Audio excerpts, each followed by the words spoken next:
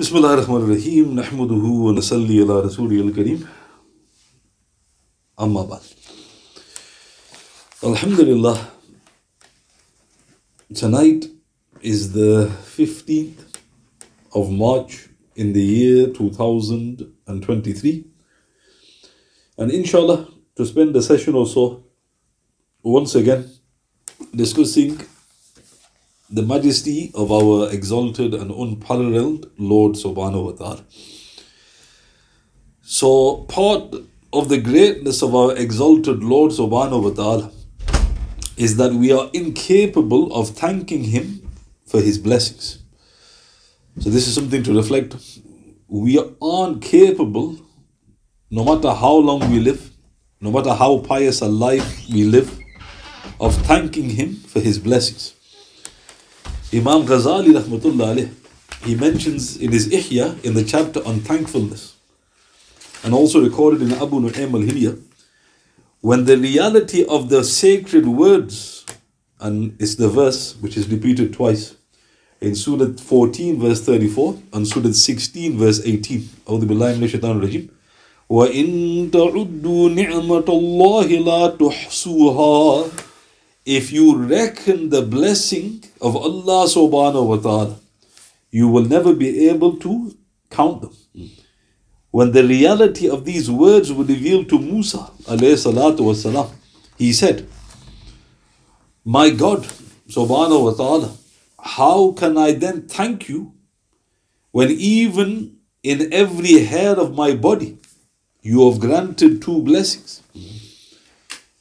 Namely, making its origin supple and covering up its root, so it grows with ease, whilst at the same time does not allow filth to enter, thus becoming septic. So here, this is actually a verse of the Quran, but it must have been revealed in the previous scriptures. And it mentions, if you reckon the blessing of Allah subhanahu wa ta'ala, you will not be able to enumerate it. So when Musa alayhi salatu wasalam reflected upon this revelation, he could have mentioned anything. He only mentioned his hair. He goes, how can I thank you when even in every hair, so imagine how many hairs you have on your body. Every hair you've granted two blessings. Making its origin supple, so it grows easily. When your hair grows, do you feel pain? No. Why? Because it's supple. And you've covered up the root. Meaning, even though it's soft, you'd expect now that something would enter the root. But at the same time, he said, you covered up the root. And that's for each hair. So how can I thank you enough? Subhanahu wa ta'ala. Imam Ghazali then went on to say, rahmatullah alayh, in his Ihya, in the chapter on thankfulness, the greatest blessing is in the interlocking of the eyelashes. For dust in the wind can prevent one from opening the eyes. And when the eyelids are closed, you obviously cannot see. However, it is possible to bring the eyelids together until the eyelashes interlock, and then look from behind the screen of the lashes.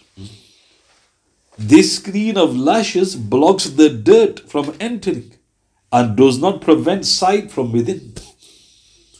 As the fly has no eyelid for its pupil, He subhanahu wa ta'ala created it with two hands. So you see it using them continuously to rub its two eyes, brushing away the dust. Subhanallah. So Imam Ghazali, he narrated the report, and then he went on to say that even the humble eyelashes you have are a priceless blessing. And it's true, when there's a storm, especially in the hotter parts of the world, you got to close your eyes. But you close it, but you're not blind. Why? Because you've actually used your eyelashes. So you can peer through it. Without your eyelashes, you wouldn't be able to do that. And then he mentioned the fly. If you look at the fly constantly, it's cleaning his eye because he hasn't got an eyelash. So imagine we had to do that. But Allah in His kindness hasn't created you like this. And this is why in the famous report in Bayhaqi, in Shu'ab al-Iman ibn Asakir, Our beloved Messenger mentioned, sallallahu alayhi wasallam, that a servant's worship of 500 years is taken just for his blessing of sight. So what's the lesson? Namely, a single blessing is priceless. Thus, how can you then use that in disobedience? Now think about that. When we commit sin, we don't use one blessing. That would be bad enough. So imagine somebody goes, I've committed a sin, but I've only used a single blessing of Allah SWT. So somebody goes, well, you can't thank Allah Ta'ala enough for that one blessing. So that's bad. So Allah's leaving aside this blessing, eye of sight. How many millions, nay billions of other blessings do we use in disobedience of the Almighty? Subhanallah, this should put into perspective our paltry deeds. And with Almighty Allah subhanahu wa ta'ala is our refuge. This is why we can't thank Him enough. Because we just think that, okay, this is a plus, I've done a good deed. Then what about the minus? How many minuses have you done? And that's with using the blessings of Allah. So you can never thank Him enough. Subhanahu wa ta'ala. It is for this reason that to look down upon any of the creations of Allah subhanahu wa ta'ala is a serious flaw in understanding. For instance, in Ruh al-Ma'ani 3-48, somebody once said to Luqman alayhi salam, your face is ugly. Astaghfirullah. He replied, are you finding fault on this because of the figure or the one who fashioned it? So what he basically highlighted to that man was that he was saying you're not blessed, you haven't got beauty. In fact, he said you're ugly. So he goes, there's only one or two possibilities. You're finding fault because of the figure, in other words, of me, or maybe the one who fashioned me. Maybe you're finding fault with him. So what he was highlighting was this is ingratitude to Allah subhanahu wa ta'ala. In another report, in Qurtubi in his tafsir 7-41, Luqman alayhi salam once said to a man who was looking at him, although you see me with thick lips, nevertheless delicate speech emits from between them. Although you see me dark, nevertheless my heart is white. So look what he said to that man. So this is the beauty of the righteous. He wasn't having a go at him. He was still trying to make the person see sense. So obviously from that part of the world, they're given certain features. One of them, they've got thick lips.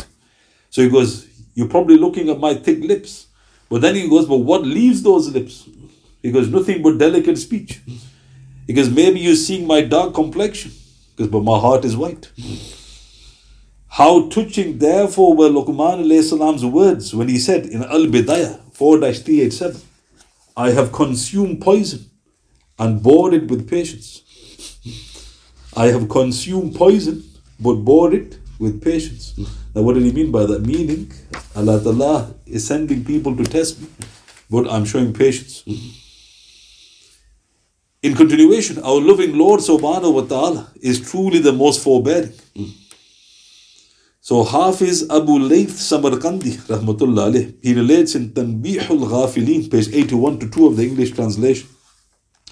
One of the kings of Bani Israel, he employed a particular slave in his service after hearing much praise of him from others.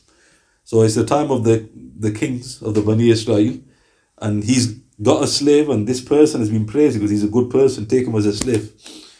Seeing the king in a good mood, the slave asked him, O king, what will your reaction be if you walked into your palace one day and you saw me engaged in joking and merrymaking with one of your wives?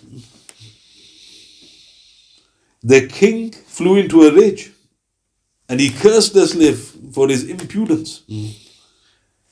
The slave thereupon bid the king to be calm, and he clarified that I was only testing you. So the king goes, how dare you test me? So the slave then said, I am the slave of such a master, subhanahu wa ta'ala, who never gets as angry as you, despite seeing his slave sin 70 times a day. He neither strikes me, nor does he deprive me of rizq. Why should I leave him for you? Subhanallah, I have just now experienced your reaction to an imaginary situation. What will your reaction be when one really disobeys you, O king? And the king was humbled. So this is why they told him, he goes, get this servant, he's a special servant. Now think about that. He did it to provoke the king, obviously. But did he do what he did? No. He just said, what if I did it? So it wasn't even a real thing. It was just a hypothetical scenario. The king lost it. And then he told him, he goes, look at my relationship with Allah SWT. He goes, I disobey him 70 times a day. He doesn't get angry. He doesn't strike me, doesn't stop my rizq. He goes, so why should I leave him for you? Then he said, I only tested you with an imaginary situation. Imagine if I really did it. So what was Hafiz Abu Layth Samarkandi highlighting? Allah Ta'ala is Al-Halim. He is the forbearing. Subhanahu wa ta'ala. Indeed, how often one is praised, yet real praise is due to no other than our loving Lord. Why? For He graciously conceals our sins, thus opening the door for the praise of others.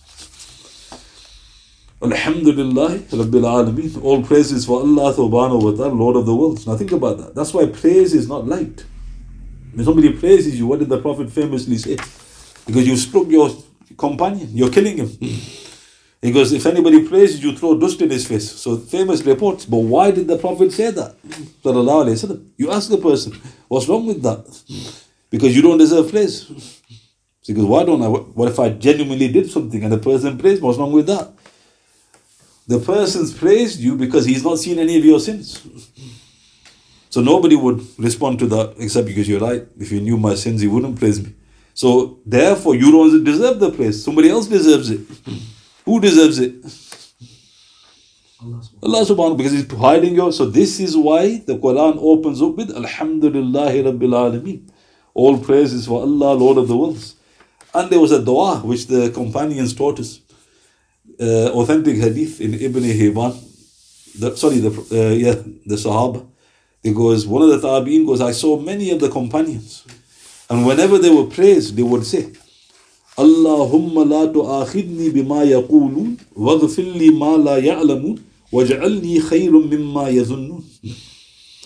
O Allah subhanahu wa ta'ala, do not hold me to account for what they say. Forgive me for what they do not know and make me better than what they assume. Sahaba, not Bachari, right? Sahaba got praise. Imagine you got Abu Bakr, doesn't he deserve praise? Or the best of men after the Prophet. You're not even praising him, you're quoting a hadith. What would he say to himself? Oh Allah subhanahu wa ta'ala, do not hold me to account for what they say, meaning what they're doing. Forgive me for what they don't know. That's the point. They don't know me. You know me. Forgive me for what they don't know. And then they humbly ask, make me better than what they assume, meaning they praise me. But make me even better than that. Isn't that an amazing dua of the companions? Right? And also some say it was the Prophet who taught this dua. Whatever the case, is teaching you that the praise belongs to Allah subhanahu wa ta'ala, not you. The only ones you could probably praise are the prophets because they're sinless. Anybody else, you're going to fall into sin.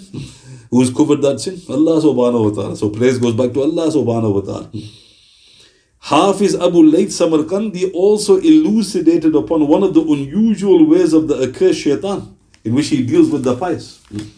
He relates that the Tabi'in said, when a sinner repents from his sins and is remorseful, his ranks are elevated even more and he becomes deserving of paradise. Shaitan then grieves and says, if only I had not encouraged him to sin. This is in Tanbihul Ghafilin, page 82 of the English translation. So look at Shaitan. It shows he's weak. So he's provoking you, do some, commit sins. Allah Ta'ala is most merciful. Don't worry about it. Many people have been forgiven. Eventually you dive in. Then what happens? Grief overcomes you. And then even better, you do tawbah. Because I'm never going to do it again. Shaitan looks at that and what does he say? Look at his weakness. if I had only not encouraged him to sin. So why did Hafiz Abu Layth Samarkandi mention this? Because he's weak. Because he thinks he knows, but he doesn't know what he's doing. Where's the proof that he's weak? The Quran. Our beloved Messenger sallallahu alayhi wasallam said, the guile of women is stronger than the guile of shaitan. Why? Because about the planning, the secret planning of shaitan, Allah subhanahu wa ta'ala says it is weak, and he recited in Surah An-Nisa, Surah 4 verse 76. Inna kayda shaytani kana da'ifa. Verily feeble indeed is the secret planning of shaitan. But about the secret planning of women, it is said, and he recited Surah Yusuf alayhi salatu wasalam, Surah 12 verse 28. Inna kayda kunna azim. Verily mighty is your secret planning. So let's look at this. So this is direct tafsir of the Quran from the Prophet sallallahu alaihi wasallam. So he gave the answer first. He goes, the secret planning, kaid, the secret planning of women is stronger than shaitan. Look how interesting that is. If somebody goes shaitan on one side of the scale, women on the other side, who's got the stronger attack? Women. The person goes, oh, come on, brother, astaghfirullah. Because Quran says it. And not only does the Quran say, the Prophet recited the verse to prove it. He goes, shaitan's secret planning is weak, da'if. So a person goes, give me an example of that. Quote the previous report. He provokes you to sin. You do tawbah. He goes, why did I make him sin? Right? There's the weakness. The women, inna kayda kunna azim. Mighty, azim, immense is your secret planning. And this is in context with Zulaykha, when she tried to seduce Yusuf alayhi salatu wasalam. Look how quickly she got out of it. She tried to seduce him, he gets to the door, the Aziz is at the door, and she so quickly says, what would you do to a servant who tried to seduce your wife? And then Yusuf alayhi salam goes, she was trying to seduce me. And then what happened? His shirt was torn from the back. And what did Aziz say? Inna kayda kunna azim. Mighty is your snare. Secret planning. In other words, if I didn't look at the facts, I would have listened to you. So what does that tell you? And also, kaid, it means secret planning. Is famously used in the famous surah, Alam tara kayfa. Where Allah subhanahu wa ta'ala says, Bismillah ar-Rahman ar-Rahim, Alam tara kayfa fa'ala rabbuka bi ashabil fil, Alam yaj'al kaydahum fi tadlil. Have you not seen how your Lord dealt with the companions of the elephant? Did he not foil their secret plan? So what was the secret plan of Abraha? His open plan was, you've desecrated my church, I'm going to destroy the Kaaba. His real intention was, he wanted the trade route. So Allah Ta'ala knew that. He foiled his secret plan. So planning, there's two types. One is open. One is a secret. Shaitan's secret plan is weak. The women's secret plan is strong. Allah Ta'ala is warning you about that. Now why is Allah Ta'ala giving them that weapon? Because physically they're weak. So when Allah Ta'ala takes away a blessing from a creation, He accelerates something else in proportion to it. That makes up for their weakness. In fact, you would go as far as to say nations have fallen. Think about that. Nations have fallen because of a woman. One woman. So somebody goes, can there be anything worse than that? A whole nation fell. SubhanAllah. So all I mentioned today was a few things with regards to the majesty of our exalted Lord subhanahu wa ta'ala. And again, a fathomless subject.